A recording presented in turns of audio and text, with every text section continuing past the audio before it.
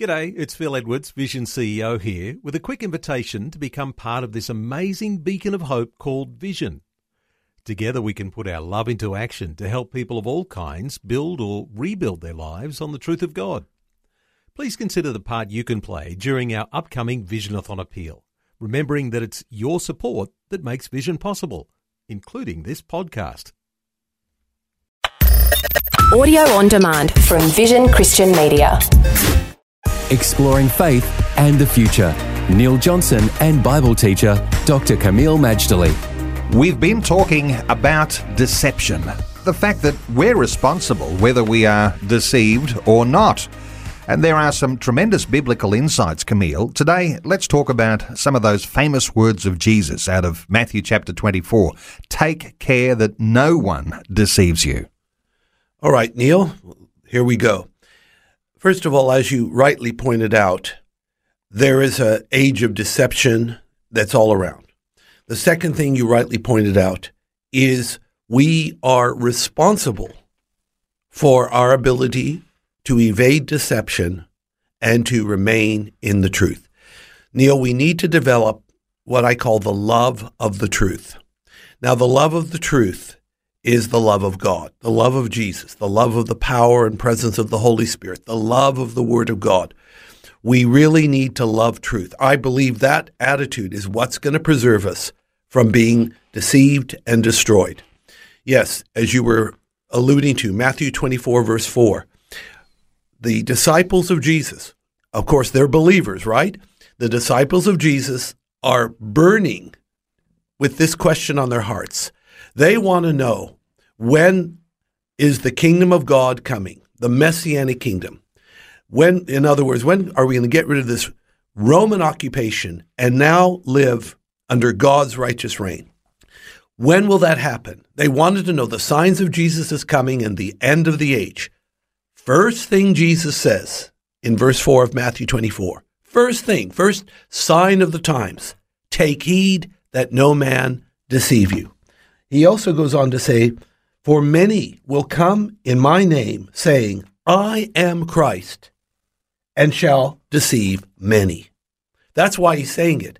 There'll be many imposters coming, claiming to be Christ, and people will believe it. And if that isn't enough, listen to this, coming out of verse 24 of Matthew 24. For there shall arise false Christs and false prophets, and shall show great signs and wonders, insomuch that, if it were possible, they shall deceive the very elect. So not only are you going to have people saying, I'm Christ, you'll even have them coming doing signs and lying wonders. However, Jesus is telling us we don't have to be deceived, and he warns us, indeed, to take responsibility and not be deceived. How can this be? How can we make sure we're not gullible and washed away with a false impostor of Christ? And the key, of course, is to know the real Christ and to know biblical prophecy. Because if you know biblical prophecy and somebody shows up on the scene saying, I am Christ, you're going to dismiss them in the twinkling of an eye because you have been forewarned and you've been forearmed by the Word of God. Kameel, these deceptions, these false Christs, they would come, the image I have in mind is the image of a person, the watchman on the wall, who for days on end might look out and there are no problems. But under the cover of darkness or tunnelling underground, the potential for an invader. There is a sense, isn't there, in which a necessary discipline as being a watchman, of being on the lookout for things that could be wrong and discerning the times is going to be an important element. Yes, indeed. Your tools in the toolbox to cleave to the love of truth and to avoid deception include knowing God's Word, being filled and led by His Holy Spirit, and, if I may add, being rightly related to the body of Christ. We need each other, Neil, in the days ahead to exhort one another, encourage one another, admonish one another, especially as we see the day approaching.